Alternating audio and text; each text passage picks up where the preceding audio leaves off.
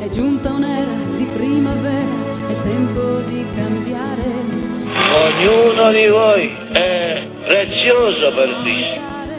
Ognuno di voi è stato redento con la sua sangue. Ognuno di voi è conosciuto personalmente e amato teneramente.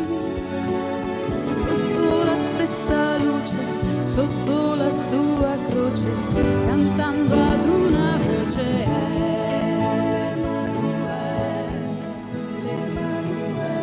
So my name's Peter. I'm a dad, 38. I've been to 2 World Youth. I went to Italy back in 2000, and then Canada was 2002. I must say, World Youth 8 Rome was kind of more impressionable than the Canada one, because there's all the history. I think the Shrine of Turin was out that year, so you kind of got the history of the whole place, what it was to be a Catholic, all the buildings, the Pope, all that line of that kind of the physical image of being a Catholic, all those amazing, and then the line of succession of the popes, and then the Shrine of Turin.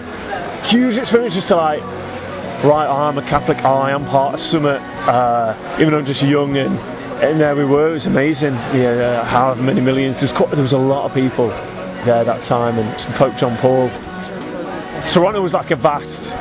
To compare the kind of two, I remember they had these kind of massive inflatable nighttime lights. They were like parachutes that weren't allowed to take off, but they did actually take off because the high winds come and the heavens opened, and these kind of mad lights that they'd made just kind of start blowing off. But it was a massive airfield or airstrip or something like that, and a massive march to get to it. That was also an amazing event. Anyway, look, Rome World Youth Day, incredible event, loved it.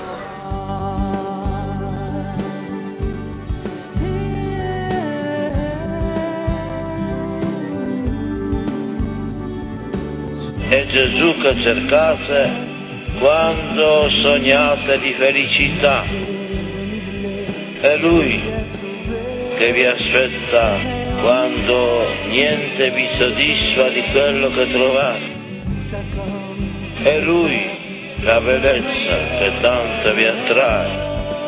È Lui che vi provoca con quella sete di radicalità che non vi permette di adattarvi al compromesso. È Lui che vi spinge a deporre le maschere che rendono falsa la vita.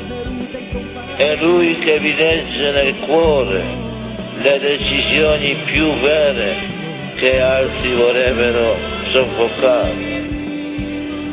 È Gesù che suscita in voi il desiderio di fare della vostra vita qualcosa di grande, la volontà di seguire un ideale, il rifiuto di lasciarvi inghiottire dalla mediocrità, il coraggio di impegnarvi con umiltà e perseveranza per migliorare voi stessi e la società, rendendola più umana e più fraterna.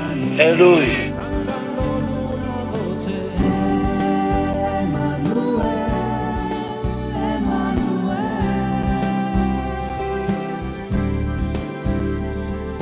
Questa è la stupenda verità, carissimi amici, stupenda verità.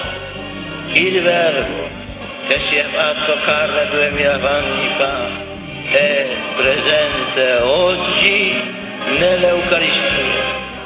L'Eucaristia è il sacramento della presenza di Cristo che si dona a noi. Si dona a noi perché ci ama. Egli ama ciascuno di noi